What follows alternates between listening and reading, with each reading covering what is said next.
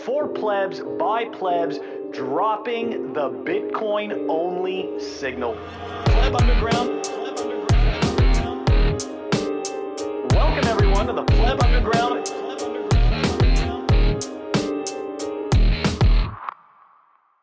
Pleb Underground, episode 65. It's recorded, but I'm still alive. Sorry I missed episode 64. Weekly drops, but they still want more. Serve up another, they want to be dosed. Hopium addicts await each post. We preach caution, not hopium dealers. Exchanges all shunned. Don't put out feelers. We've the best audience, but I'm not simping. They're not a audience, so we're not pimping.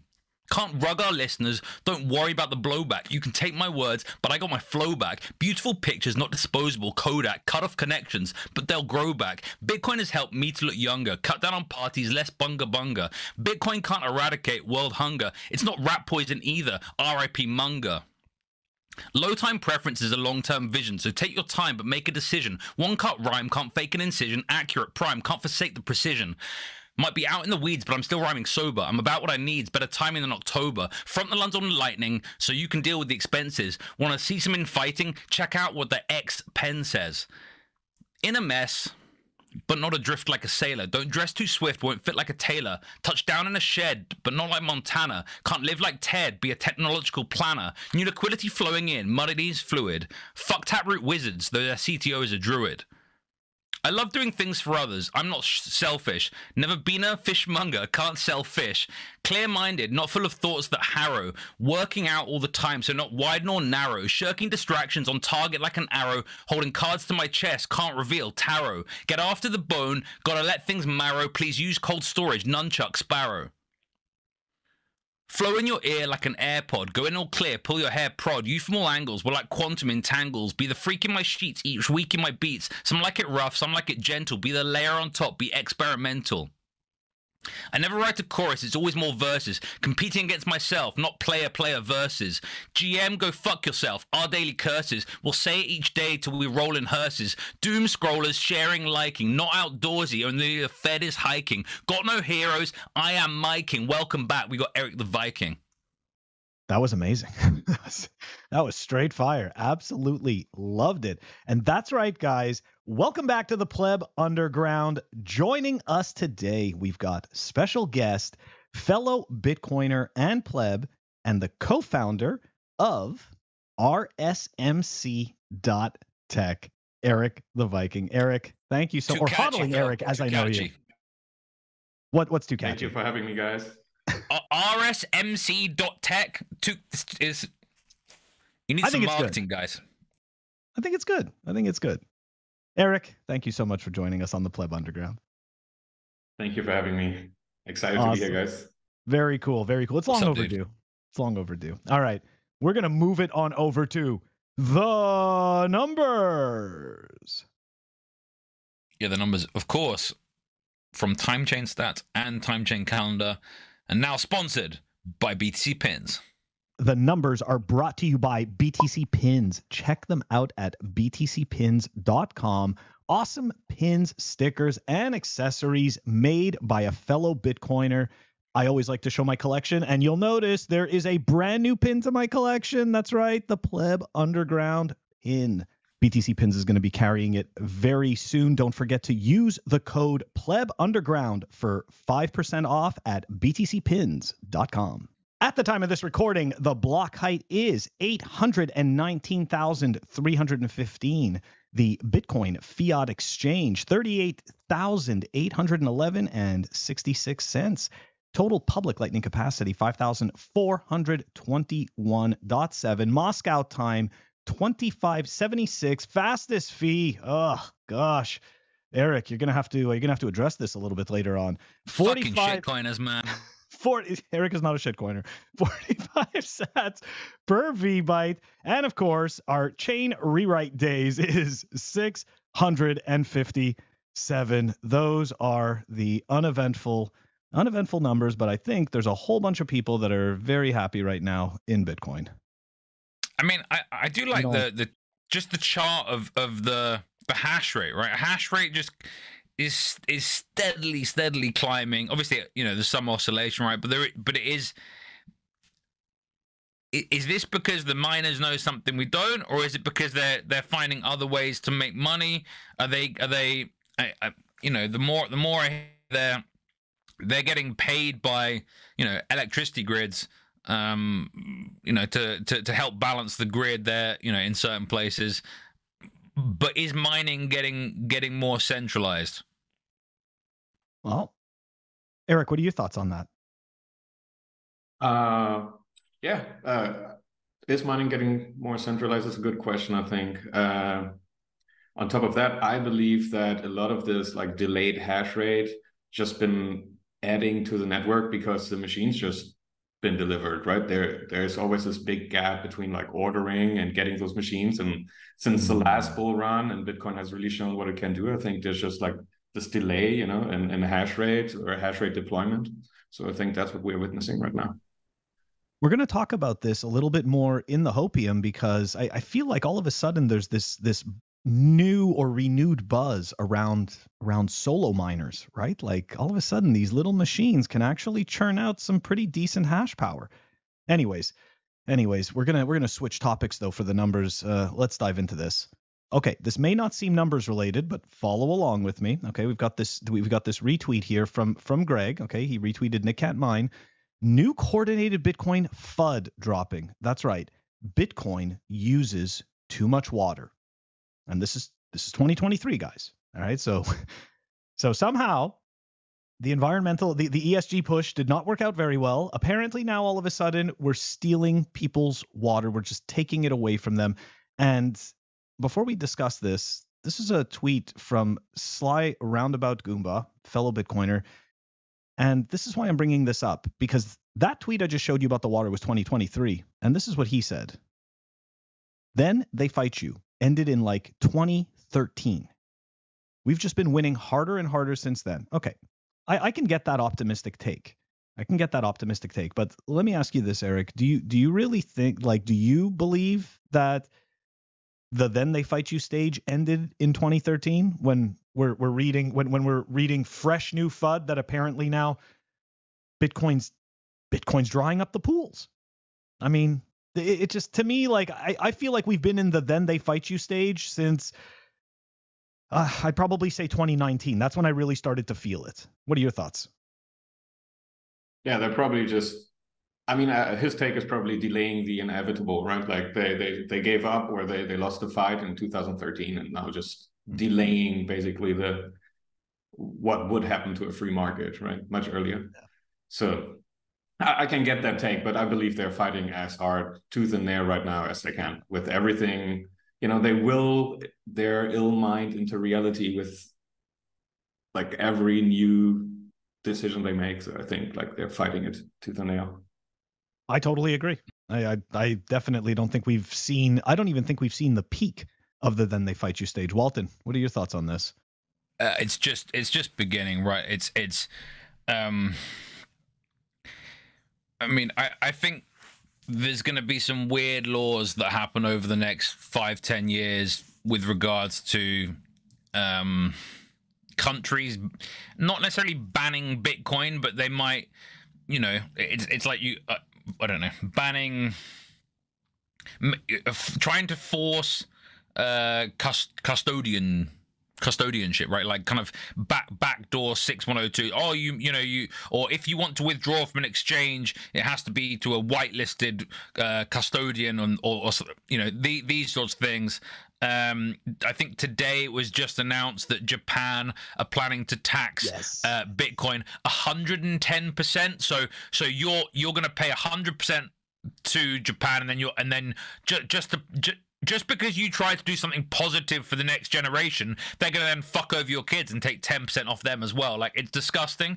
But I think this is the decade of where jurisdictional arbitrage starts playing out, right? Where Bitcoiners start mobilizing and moving to friendlier jurisdictions. I don't think everyone's going to go to El Salvador. I think I don't know, the pictures I've seen there, it's like, it's not, I don't even think it looks like that nice a holiday destination. Sorry, potato. You know, like,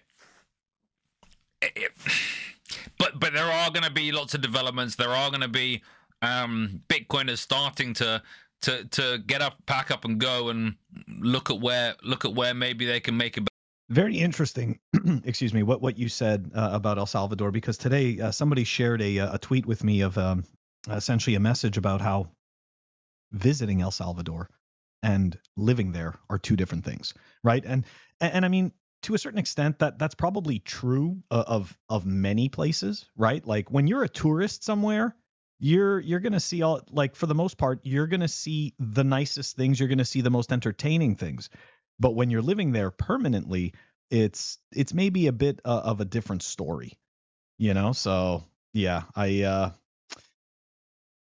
whole thing about Japan, though, with the taxing the inheritance 110%. So how can they actually enforce that? Like I saw that tweet from Humble this morning, and I wrote back and I was like, you know what? I kind of think this is FUD, because how can they really? So they're essentially banking on people not taking self-custody to be able to enforce that, because realistically, if you do take self-custody, I mean, number one, how could they even prove that that's your Bitcoin, right?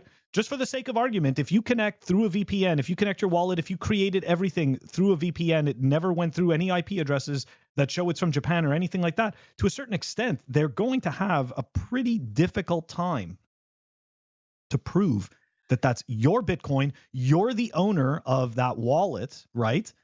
I don't know. I just, to me, it just sounds like noise for the sake of noise. What about, though, that there's, I don't know, some sort of international effort to try and identify Bitcoiners? Yes. And by creating punitive policies, they can try and identify them by the fact that they decide to leave the country, by the fact they decide to go live somewhere else. I don't know. I think we're proving the case for the fact that we're in the then they fight you stage, and it hasn't ended. I mean, this is literally, this conversation is happening because then they fight you. So it's just getting going, right? Like the it's all very well saying, oh, you can't take Bitcoin off me, but when, I don't know, when the state's violence is on top of you, I don't know. See how things go. Yeah, man. Many people fold, right? We're not, like, it's like not every single person's a superhuman. Not everybody is willing to, to go to jail for what they believe necessarily. Not everybody, right? Like there is a reason, there's a reason that we have governments in place, and that we have a whole bunch of people that just essentially, do what they're told, right? Like we all follow rules. So to a certain extent, yes, that's exactly it. When the state comes down and it enforces violence, kind of hosed. Anyways. All right, we're going to switch topic. We're going to switch gears, all right, for the numbers. Go to something a little more positive, a little more maybe positive. We'll see. We'll see what you guys think. Next little tweet for the numbers. This is a tweet from @AP_Abacus. Update on the SEC. That's right. We're never going to stop talking about these ETFs until they get approved or permanently denied or whatever. Anyways, SEC meetings with spot Bitcoin ETF issuers have been voluminous. Voluminous. Did I pronounce that right? Voluminous? I don't know. Yeah, voluminous. Voluminous. Yeah. Thank you. That's better flow. All right. Voluminous. So here we go. SEC source, 99% approval and all at once. Dotted I's and crossed T's across all applications. Grayscale doing all it can to be first. Conversion based on court decision. Okay. So the magic number there is 99% all at once. Look, it's interesting. Works every time, 70% of the time. I think it's 60% of the time it works every time. You were close. You're the numbers guy. No, look, the ETF thing, it's such a double-edged sword, because at the same time, right, like it's legacy money.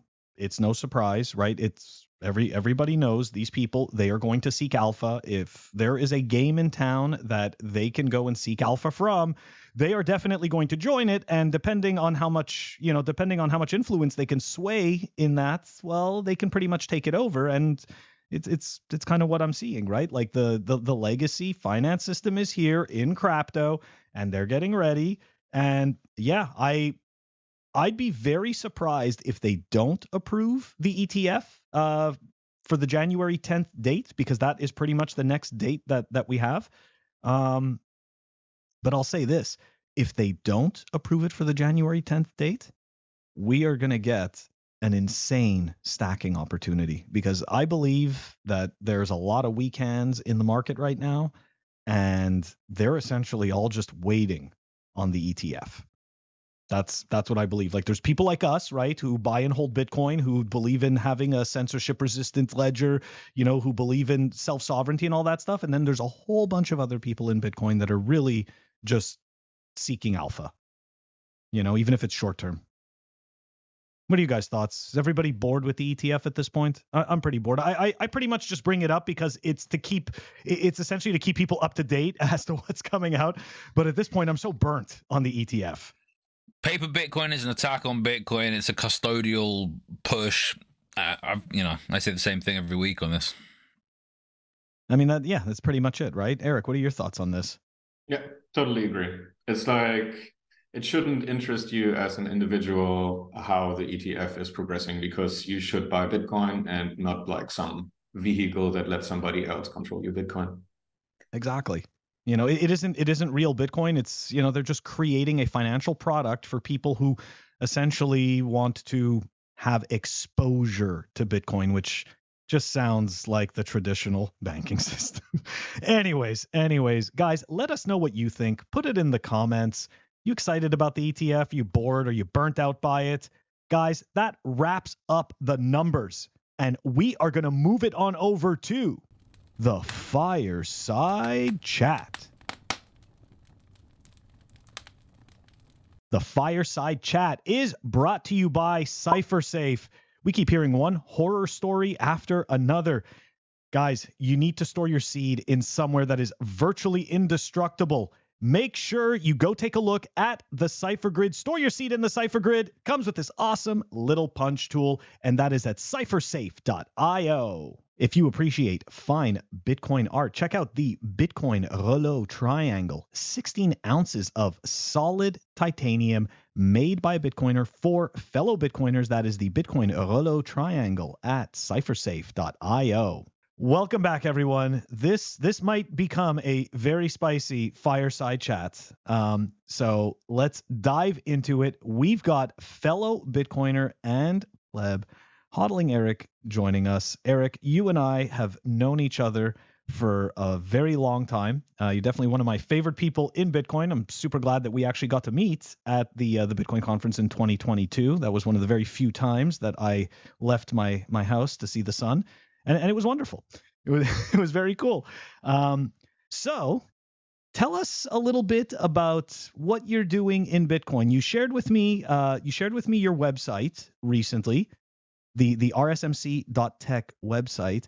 And so, yeah, tell the viewers what it is that you do. Thank you very much, Phil. Again, thanks for having me, and thanks for the intro. Likewise, as you said, we know us very long, and it's great that this is happening. So at RSMC, me and my business partner, basically we're 3 people right now. It's just me coding and another developer, and then my co-founder, the artist Young GT, or Tommy, as you know him. And what we're doing at RSMC is basically enabling individuals that want to use Bitcoin to use Bitcoin. We want to enable companies to do the same. And sometimes there's just this barrier of entrance, and we want to make that very easy. We want to onboard people very easy. We believe everyone, every SAT, every customer, everyone in Bitcoin is an individual, and we believe everybody deserves to be promoted the way they want to, and to use Bitcoin the way they want to, because in the end, for us and for hyper Bitcoinization, it only matters that everybody is on it and everybody is off of zero. If I can ask the first question, I would argue that there are no SATs, there are only UTXOs. What do you say to that? You're very welcome to believe that, is what I say to that. That's exactly what I mean, right? I just think that you should totally think what you want to think and do what you want to do. And if you want to come up with a website that accepts Bitcoin as a means of payment, then you can hire us. And if you believe that SATs exist and UTXOs don't, then we are happy to onboard everyone to Bitcoin, And I personally just don't just don't see a difference, can say you're wrong. So you and I have had a few discussions recently, right? Because as you know, I spend a lot of time on Twitter just dumping on stuff like ordinals. And so you and I have gone back and forth about this. So what's your take on on ordinals? Like, do you think, right, because you and I are both collectors, we've had these discussions before, people, it's not a surprise, people know that I collect 80s toys and 90s toys, and I like stuff like Transformers and shit like that. So but the thing is that I don't collect them because I think they're going to be worth something. I collect them because I like seeing them, and to me, seeing them and having them is what gives me the value, right? Like, right, physical art pieces. Yeah, exactly. Like for me, like that's what that is. It's nostalgia. So what's your take on that? Because as you know my position. When people shill these things as investment vehicles or digital assets, this is where I start to be like, look, you're being disingenuous. Anyways, what are your thoughts? Yeah, I could totally agree with this and share the opinion there and say, like, you shouldn't promote JPEG as an investment somehow, right? It's the same question, like, do you only buy a piece of physical art because you believe it's going up in value? And you say no. And so the same thing about some stuff like the Bitcoin frogs. Like, did everybody engage in minting this stupid JPEG or ordinal via the Lightning Network just because they believed it's going to be worth more? And it started back in March, for example. It's now one of the biggest things in ordinals. That's why I'm mentioning it. So I can't say that about everyone, just like I can't say about everyone they're buying Bitcoin to self-custody it, right? Like it's such a nuanced thing, and we just need to like introduce this nuance, I think, because otherwise we're just like cannibalizing as Bitcoin maxis, and it's like all that matters to me is in the end people have Bitcoin in their wallets. And do they have UTXOs in their wallets or sats in their wallets? UTXOs. Oh, that's interesting. That's why I'm always saying I'm more an ordinal guy than a counterparty guy, because I like to have a UTXO, So then you're more of an inscription guy because ordinals are just a third party thing. Yeah, like yeah, you could. See, this is where it gets all into the weeds, right? Like this right? is It's a protocol on top of a protocol, and there can be so many, right? The stupid bitmap thing, the stupid BRC20 thing. Like, should you invest in these things? No. If you want to own this thing, you can buy it, right? Like I'm not dictating anyone like what an honest and what a dishonest transaction is, or what how to use your Bitcoin or not. Like I don't think you sending a Bitcoin to cold storage as a transaction should be worth more than somebody minting a JPEG when that person that's minted a JPEG is paying a higher fee. I think this is a very good point, and actually, I spoke to Reendal about this week after the wizard guys bought him off, and I was asking, like, essentially why is the mempool clogged? Why are there so many BRC20 issuance? And it comes down to the ease of use of the technology. The reason the mempool is so clogged is because it's easy to mint tokens, easy to shitcoin on Bitcoin using BRC20, and so therefore lots and lots of people are doing it in that way. There are more efficient ways for these things to be done, but they're less user friendly, and this was, I don't know, a bit of a learning point for me. And I thought, okay, look, we can sit around and complain about the mempool being clogged. We can sit around and complain about shitcoins, but there needs to sometimes pain is the driver of technological innovation. It's the driver of increased efficiency, and really what this what the mempool fees right now are showing is that in general transactions need to be batched better, right? Exchanges do it, but individuals don't have that same capacity. Certainly not the less technical ones. Whether that's for true monetary transactions or for a bunch of bullshit, as far as I'm concerned. But I agree with your position of like, if you're paying the fee, the fee market is an open fee market, and that's a good thing. If you don't like it, then you better be paying more. I've always been of the opinion that you shouldn't have a bunch of small UTXOs because they're going to be dust one day. Well, this accelerates that sort of thinking. And to those exchanges that are suggesting people do DCA as individual UTXOs, I think that's really, really bad advice from the exchanges. Like, should you be leaving coins on an exchange? No, but do you want to have like a bunch of, I don't know, 50,000, 100,000 UTXOs? Probably not. So this difficult moment in time is forcing some technological innovation, and that's a good thing. I totally agree. All right, so necessity is definitely the mother of all innovation. I agree. The other point about the fees, right, that Erik, that you made, look, I don't have an issue, right? If somebody wants to make a transaction, again, this is supposed to be an open system. We are supposed to be, as Bitcoiners, right? We're essentially, this is open, right? This is an open system. Anybody can join, anybody can leave whenever they want. And the reality is that if somebody can build something like this, I may not agree with it, right? I may not think that, like, for me, it's not correct, but the system allows it, right? The system allows it. And if we are really to be these proponents of freedom and freedom of speech and all this stuff, then, hey, it's like, you have the right to do this. I have the right to disagree with it and comment on it. But I think what's really important is that neither of us try to censor each other. And I think that that's where the problem occurs, because we do have people that are on one side, talking about freedom, and then on the other side saying, censor this because it's garbage.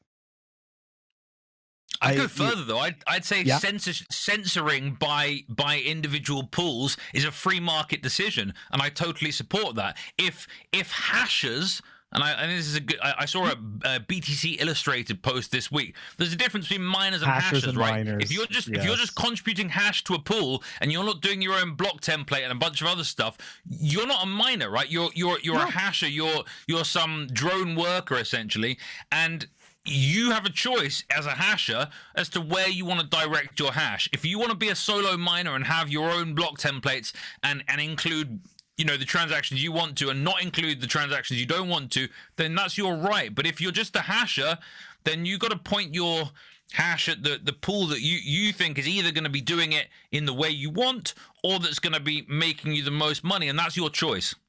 Absolutely, very well said. So Erik, going back to RSMC. So I saw you guys have a store. So tell me about what you guys like. What do you plan on carrying there? Are you gonna do the stickers, the T-shirts kind of thing, or is this to showcase different Bitcoiners art? And also, is there going to be physical art? Because although I am not an ordinals enjoyer, I do like my collectibles and my swag, and I don't mind paying for that stuff. Yeah, that's a great question. So the store on the website as it is right now is more a placeholder. We're gonna have some merchandise, and we are already working on it. But we wanted to create more high quality streetwear than the normal Gildan or whatever kind of blank. So we're trying to source everything in Tennessee. So in the meantime, we're developing software ourselves. We have been concluding an auction on rsmc.tech, which was about a physical painting, the end fiat painting. That's a physical, and we kind of use that to build out our own auctioning software, which is coming out next year, like Q2. So I can't say too much about it, but we're gonna be like a kind of scarcity competitor, that sort of idea. That I think, yeah, that idea, yes. That's always a good thing. I think more competition in any market is always a good thing. Yeah, we also think this, like we see us more as friends on that in that market, because there are just so many artists, right? Like Bitcoin becomes more popular, there are more artists that go into it, and when we are in hyper Bitcoinization, and all art is Bitcoin art, so going this direction. And also, Uh, the more competition there is for these sort of platforms, often the better the artists do, right? If there's only one auction site, they can take 30% or whatever it is. If there's lots and lots of sites, then that number get starts approach not cost, but it'll come down and more money will be going to the artists, and that's a good thing. yes, that's exactly what we are thinking. That's why it's so great that my co-founder is an artist. We're just developing our own tool because of what we experienced in the market. Again, like that's absolutely beautiful, right? Another example, that necessity is the mother of all innovation, right? Like you see something and you're like, hey, we've got this experience. We're going to build something that we think is missing that should be put here. So that's absolutely awesome. All right. Are you guys getting involved? Sorry. Oh, no, go ahead. Are you guys getting involved with Nostr at all as well? Or is that something you're not dealing with for now? I think Nostr is currently our idea for all account management. We don't want to like develop a backend and keep customers' identities hostage and emails connected to Bitcoin addresses and whatnot. We think like everybody should own their data. So Nostr is something we build on. Yes. Very cool. Very cool. I also saw something about on the website about RGB and Cashew as well. I'm really not familiar with Cashew and RGB. I was in the Telegram group for a little while trying to understand it. Right, the colored coins, I believe it is, or am I mixing that up? No, I think that is the colored coins. I think colored coins is like, I would think colored coins like an old thing, like the BSQ on disk and what XCP is on Counterparty and stuff. I think RGB is more also Lightning enabled assets, right? And other things than just art. Like there are RGB NFTs as much as I know, or as far as I know. And there are like all these other assets and schemas and smart contracts that you can now like use Bitcoin and Lightning for.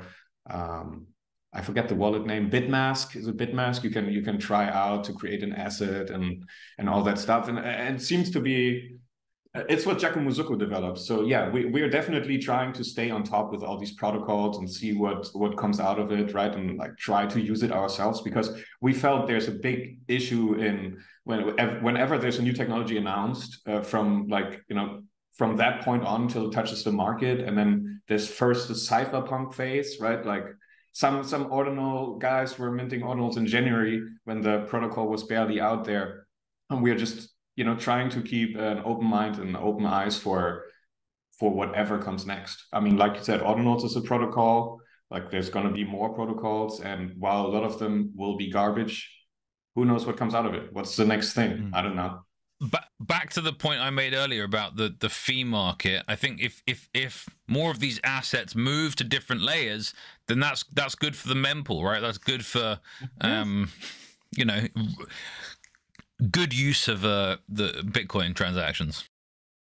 Look, the grifters are always going to be there. I actually did a clip today about this. Okay, some ridiculous thing called botanics or something like that essentially is taking ordinals and then wrapping them and putting them like on Polygon or something like just some total crap. So look, at the end of the day, right? Like I think that personally, I believe that it costs more. It costs more money, right? It's a bigger investment to create something in Bitcoin space than it does to create something in the shitcoin space.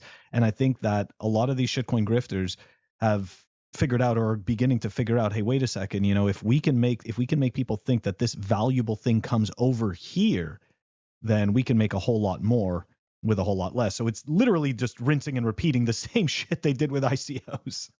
I think something just like a different form. Maybe 10 shitcoin chains have now implemented ordinals on top or something like that. But it's that direction, right? It was on Bitcoin first, and then. But if you read how they do it, okay, it's always the same thing. You deposit your ordinal onto their platform and your BTC, and then and then they wrap it and give you this new asset that's like, you just took my Bitcoin.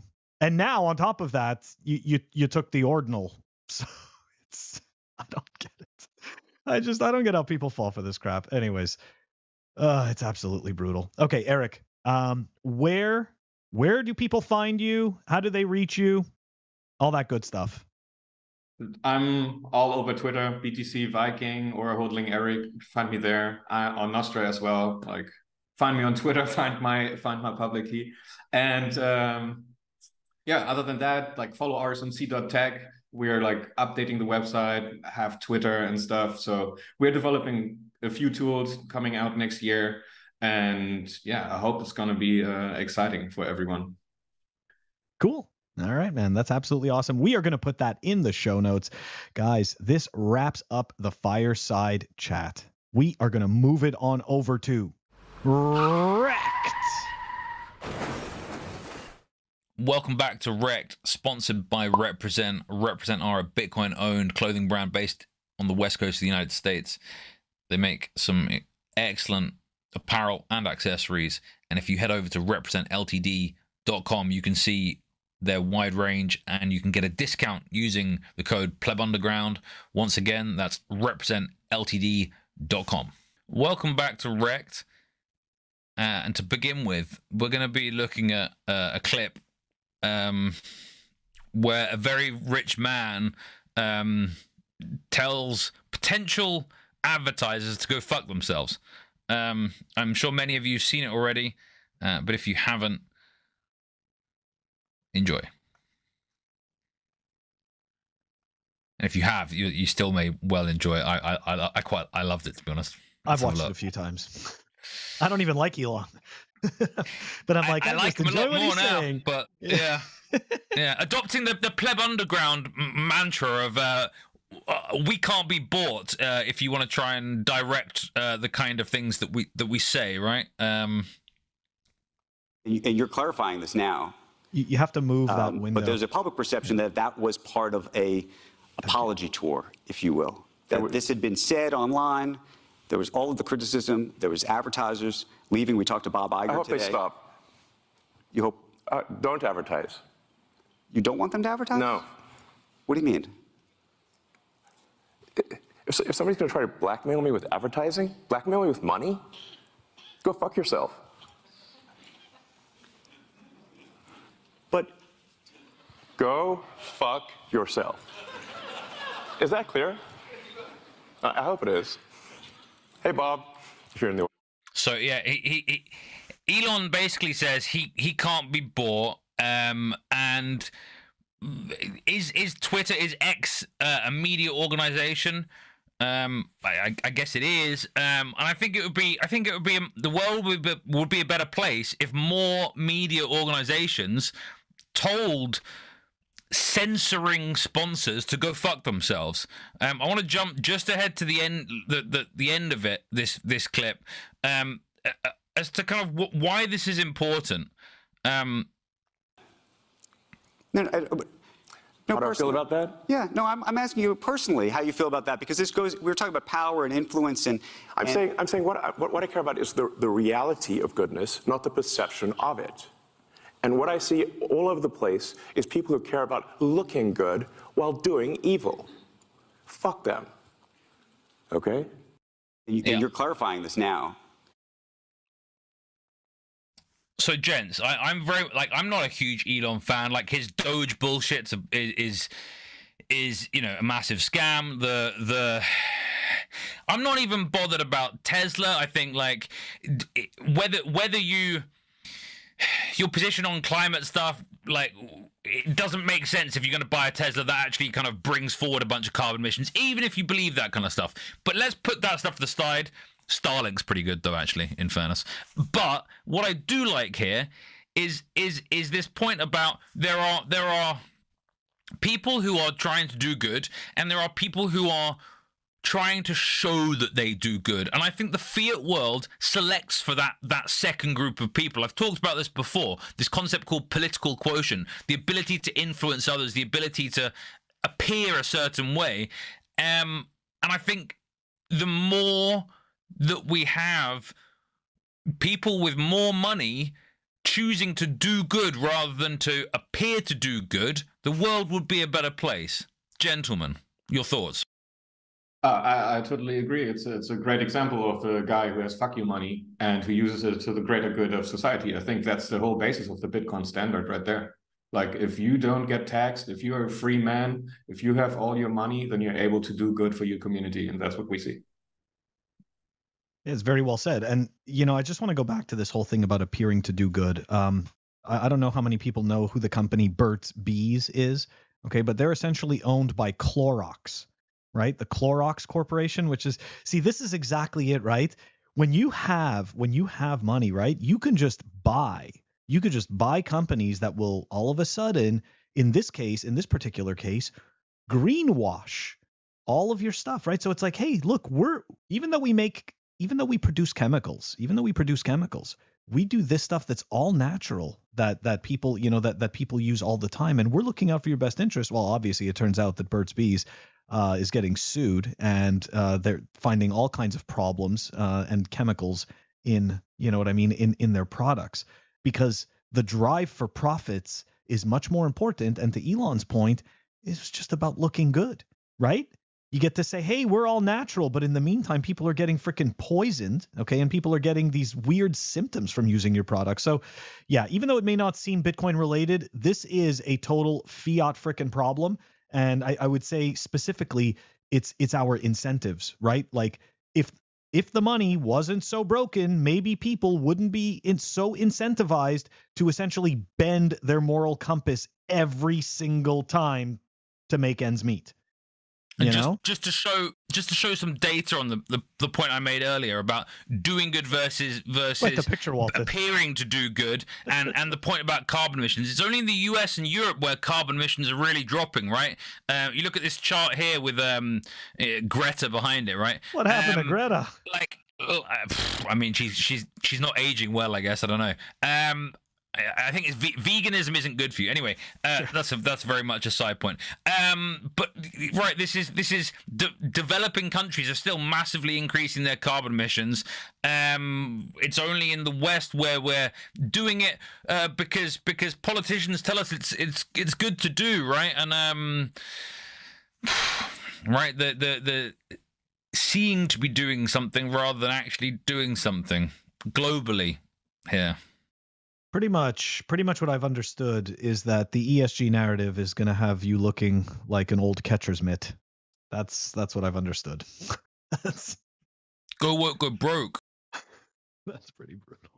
So up next on Wrecked, we're going to be looking at some shitcoiners and some and what's been going on with them this week.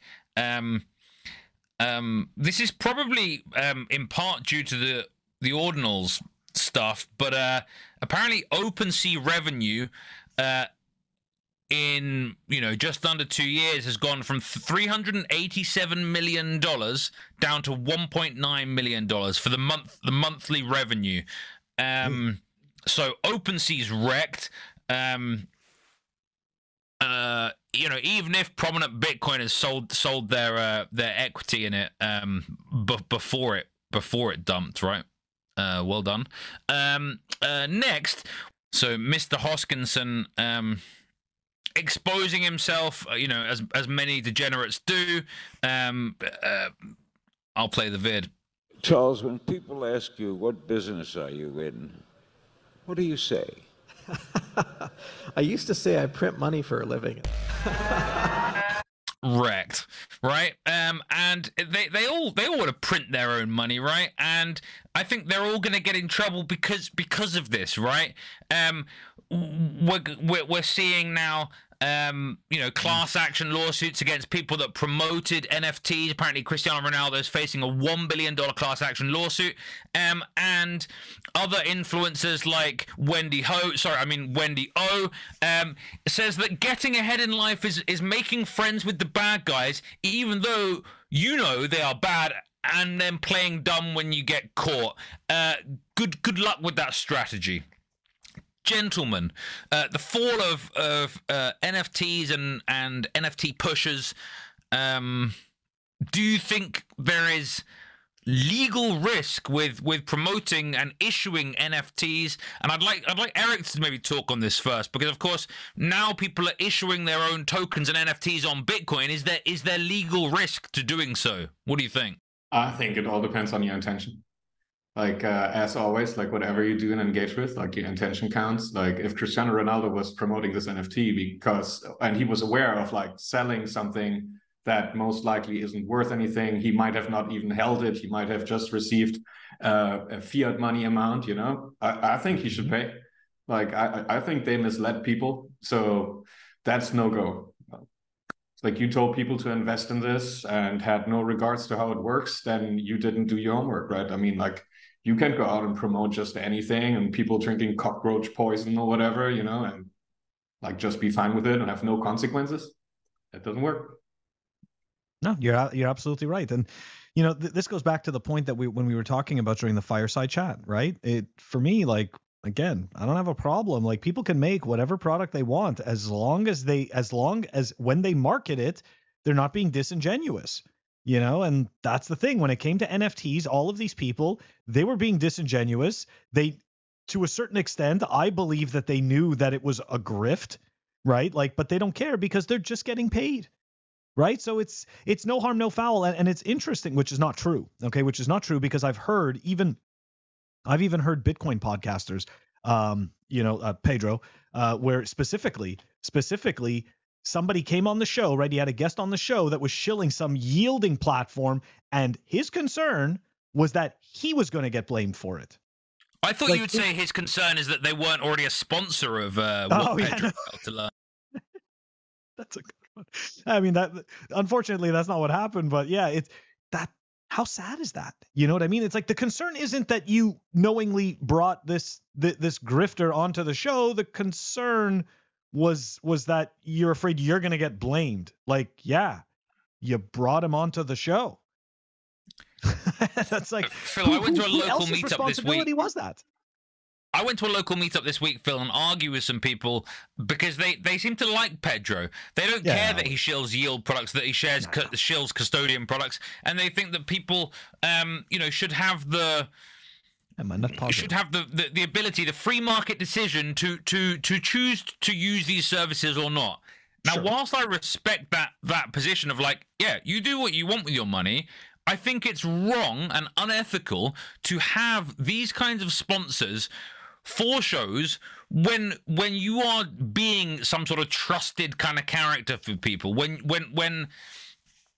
you are, trying to quote unquote educate people, but then you're also slipping in things that don't align with Bitcoin's ethos. Yeah, I agree. What are you going to do? I absolutely agree. I mean, look, fiat money essentially incentivizes bankrupt morals and bankrupt ethics, right? Like that. This is what we see. This is exactly what it is. And the time theft of people drives them to outsource their critical thinking and outsource their decision making. This is a symptom of the time theft due to fear. Now, for my last link for today's section on Wrecked, we have one of these time thieves, the Bank of England, who are now in their 25th year of independence from the government, is apparently at risk of going broke and wants a bailout from the taxpayer and the ability to raise taxes all of its own. What now? What? I mean, this doesn't make any sense to me. But as per usual, it's one rule for the political elites and another rule for everyone else. And there's going to be more and more of this sort of thing happening, right? Look, Walton, if you're not willing, if you're not willing to do what it takes for the common good, right? The common good, then you're just an enemy. This is for the common good. Clearly, the Bank of England is too big to fail, right? And 100%, regardless of the ridiculous mistakes that they've made, you, right, as a taxpayer, you should bear that burden, right? And it's a privilege. It's a privilege to bear that burden, because of everything your country stands for, right? It's not just you. This is the same bullshit in every country. Yeah, exactly. We're all in it together. This is one big kumbaya, right? Where we're just getting broker and they're getting more power, and it's like that's the way it's meant to be.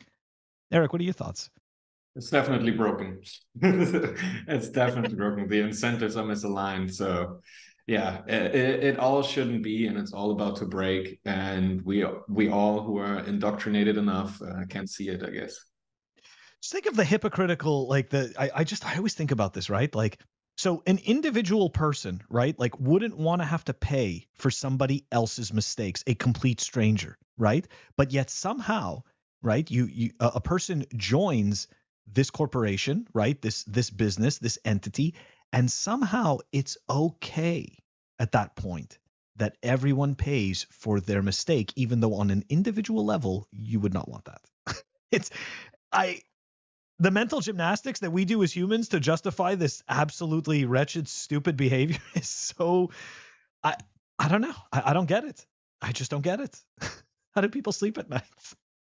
And then somebody will tell you very well on a very expensive mattress with a lot of expensive things and da. Are you not a patriot, Phil? Don't you care about your country? Don't you care about your fellow man? These are the kind of psyops that many people, including some Bitcoiners, will say to other people, right? They're do you not care about other people? Yeah, I do.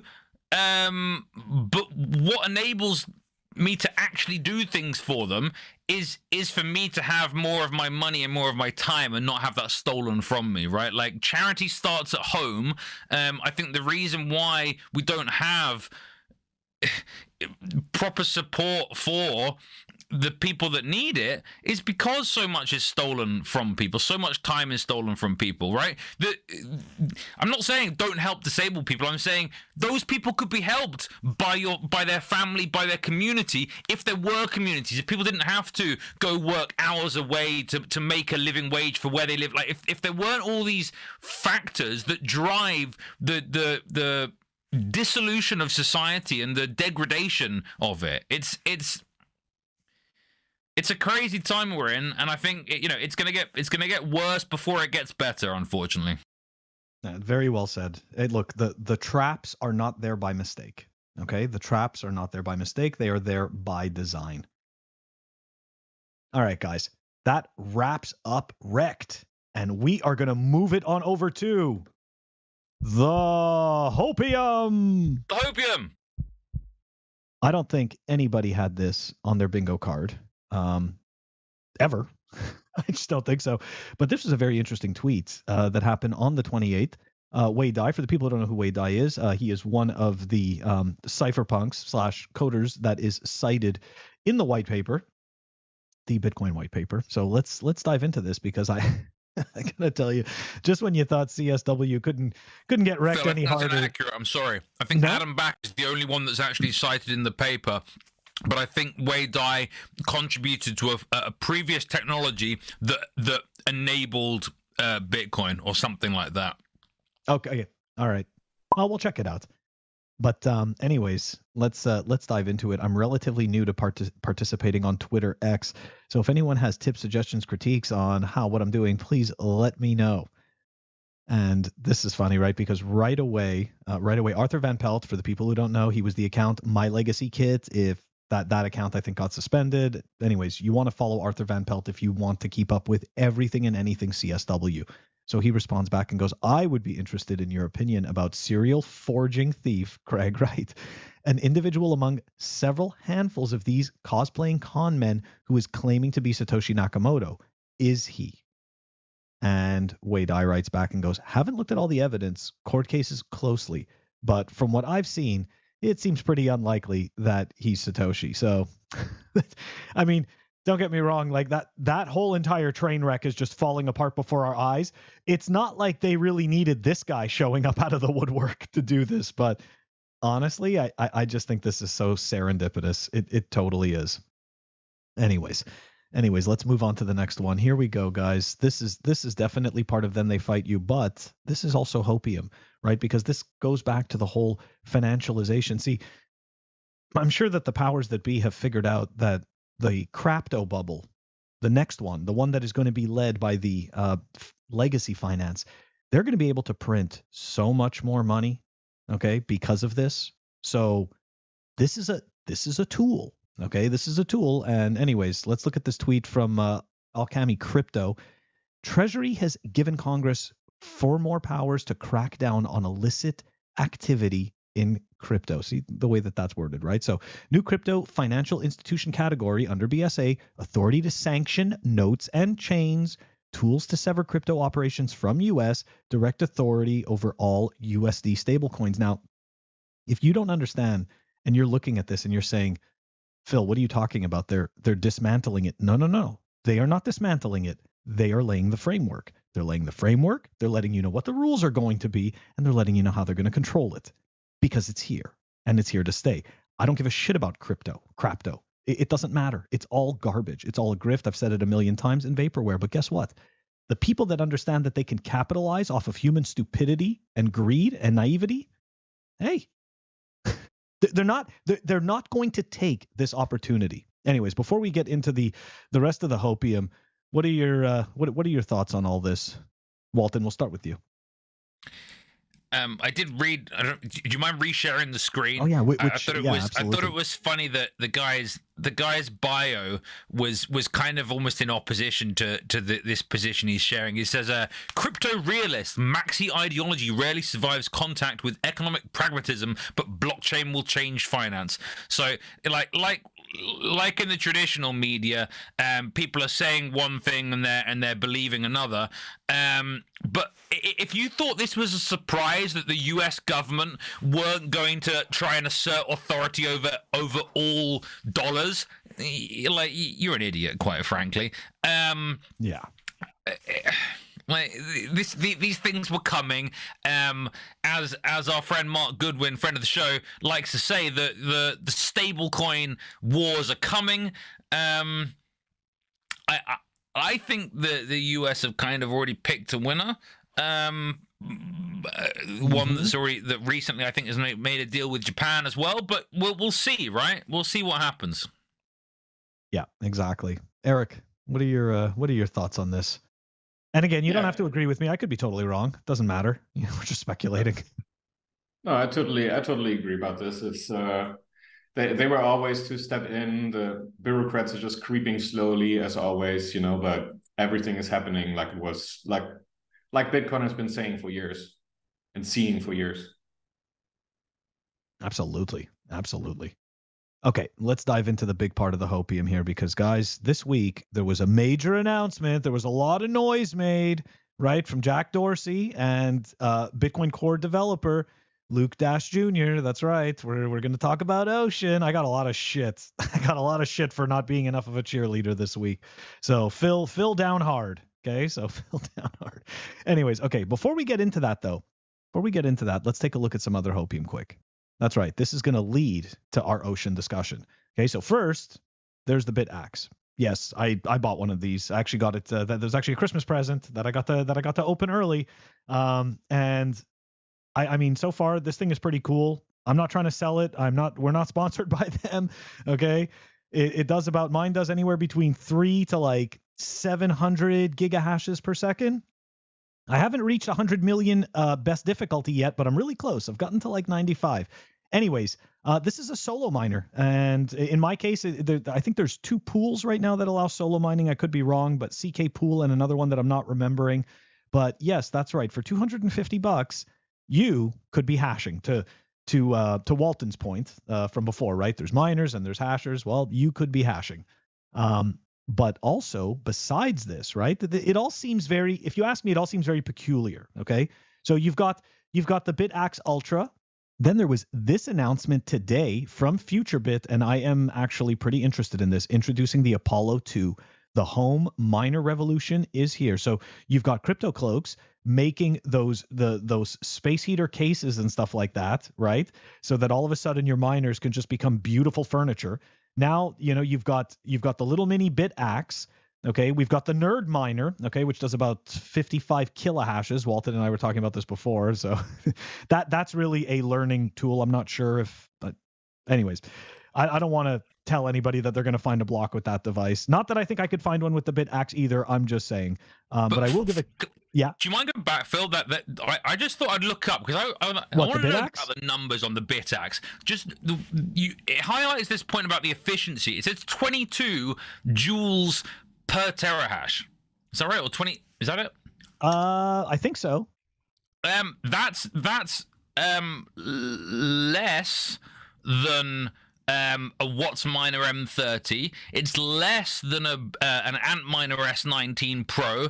The only one that I think is more efficient is an S19 XP that does 21 joules per terahash. So because also it's to me this is the wrong way around. Like actually a lower number is better. Like less energy per terahash is a more efficient miner. So exactly. So, just to highlight this one, the BitAxe is actually more efficient than than many of the top kind of mining rigs on the market right now. Now, of course, you have the initial capital investment that you have to make back in Bitcoin, and that's a separate discussion. But this is actually surprisingly efficient when it comes to its energy per terahash. I just wanted to highlight that. Thank you. No, absolutely. And that is a very good point. And all right, going back to the future bit. So here we go. The Apollo 2, the home miner revolution. So here we go. Built-in Stratum solo pool. Okay. You've got, what is that? 5nm ASICs. You've got 6 to 10 terahashes per second as a hash rate. I obviously don't know yet because, like we'll see when in the real world. I mean, I'm assuming they got that off of their testing numbers. And as low as 28 watts per terahash, 2 to 400 watts of power, starting at $800. I mean, really? That's not bad. I got to be honest, like it's not that bad. It all depends on what it's going to cost per month, because you see the BitAxe costs about $5 to $7 per month of electricity depending on your region, which is very little, right? So you can just sit there and let that thing run forever. I'm most likely going to end up getting one of these things. So we'll see. But for now, I'm pretending and I'm saying, no, I'm not doing it. But who knows? I always FOMO myself into these things. It's pretty bad. Like I did, even like with the Nerd Miner, right? I FOMO'd myself into the Nerd Miner, and I swear to you, the next week I saw the BitAxe, a link for the BitAxe, and I'm like, God damn it.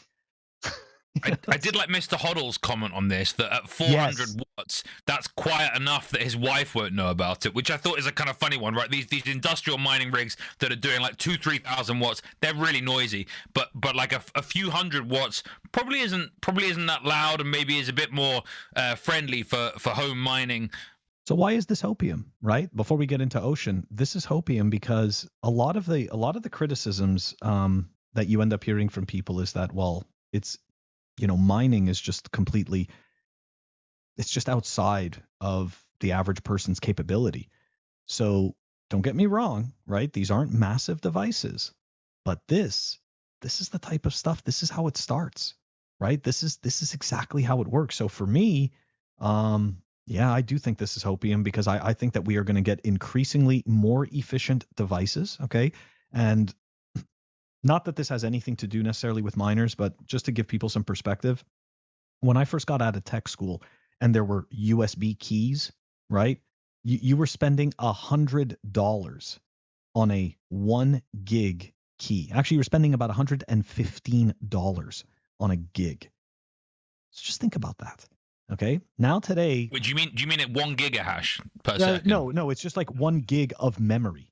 Right? Oh, sorry. Okay, yeah. So that's why I was saying it's not necessarily related to this, but it is, because now at this point, you've essentially got these SSD drives, okay, and these these MVSD drives. Anyways, the chips are freaking tiny, and they hold, like, we're not even talking about 1 gig. You're talking about 3 terabytes of data. So the idea. I remember when my dad bought a USB stick that was like, I want to say it was like a couple $100 at the time. This is probably 20 years ago, and it had like 128 megabytes, Boom. right? But it was that's like 100 floppy disks. That's a lot, right? At the time, and now you can get an SD card or a USB stick that's I don't know 100 gigabytes or more, right?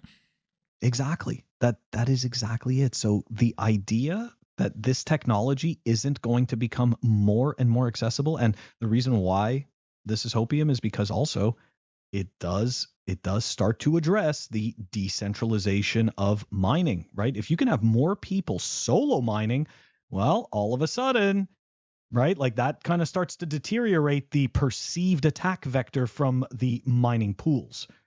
Anyways, speaking of mining pools, guys, speaking of mining pools this week, here we go.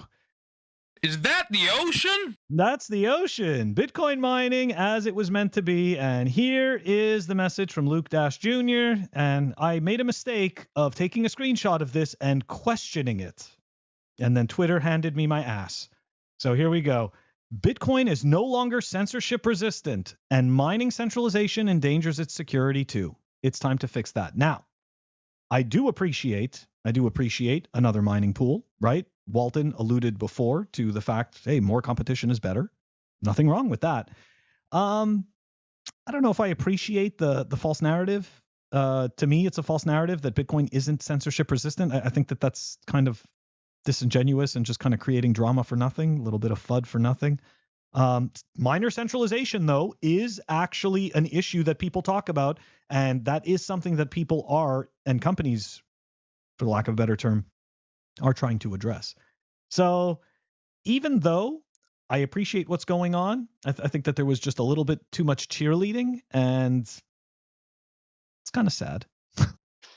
Not gonna lie, it's kind of sad that people just want to cheerlead. Like the first thing, like your first thing should be digging in and looking at the information and looking what they offer. Like the first thing I did when I opened that is when I looked at that website, I went down to their FAQ and I read through the whole FAQ, because really the whole point is that we should be trying to educate ourselves on these offerings instead of just running out into the street and cheerleading for them immediately.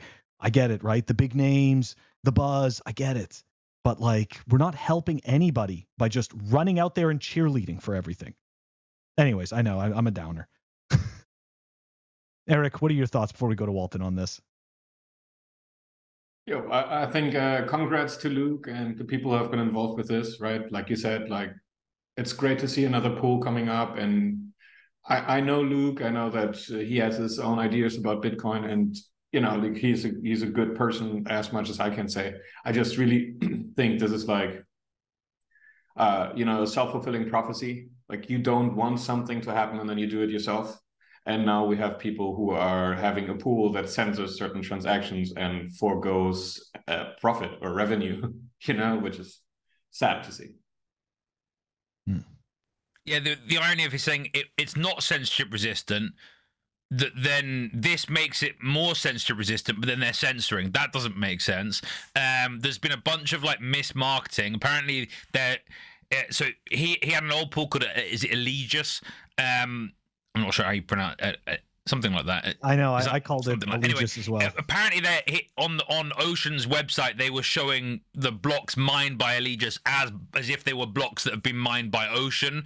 That's not very good. Saying that they're gonna do censorship of inscriptions or ordinals and then not doing it. Like just you. I don't think it's ever good when Bitcoiners say one thing and do another. Is more competition good? Yes.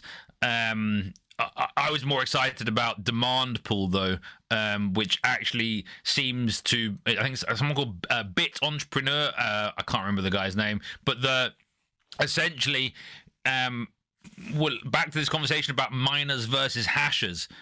Another mining pool, to me is another like centralized thing. My understanding is with demand pool, rather than there being a centralized template for mining, all of the individual contributors can do their own block templates. And to me, that sounds a bit more decentralized. Yeah, the block template thing, I had to read up on that. Obviously, like to familiarize myself with it, and I actually found a really interesting post on Reddit from Mercadamus or something like that. Anyways, he's Merch. He's like Merch and Mercis is like Twitter handle, something like that. Yeah. You know who he is. Yeah. So I mean, look, he's a coder and very knowledgeable, and I find like very much able to explain a lot of things, and to a certain extent, like.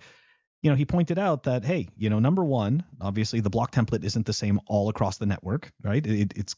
they don't have to be the same. They don't actually have to match. But the other piece is that supposedly the block that is mined, right, in the end, if I understood correctly, doesn't actually follow the entire block template entirely.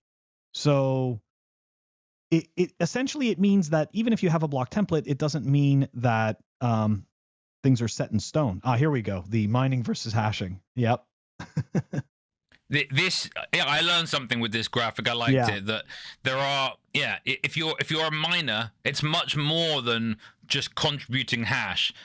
You have to be running a full node. You have to be creating block templates and then deciding which transactions you're including it or excluding from it. I think some of that is automated based on how you create the template.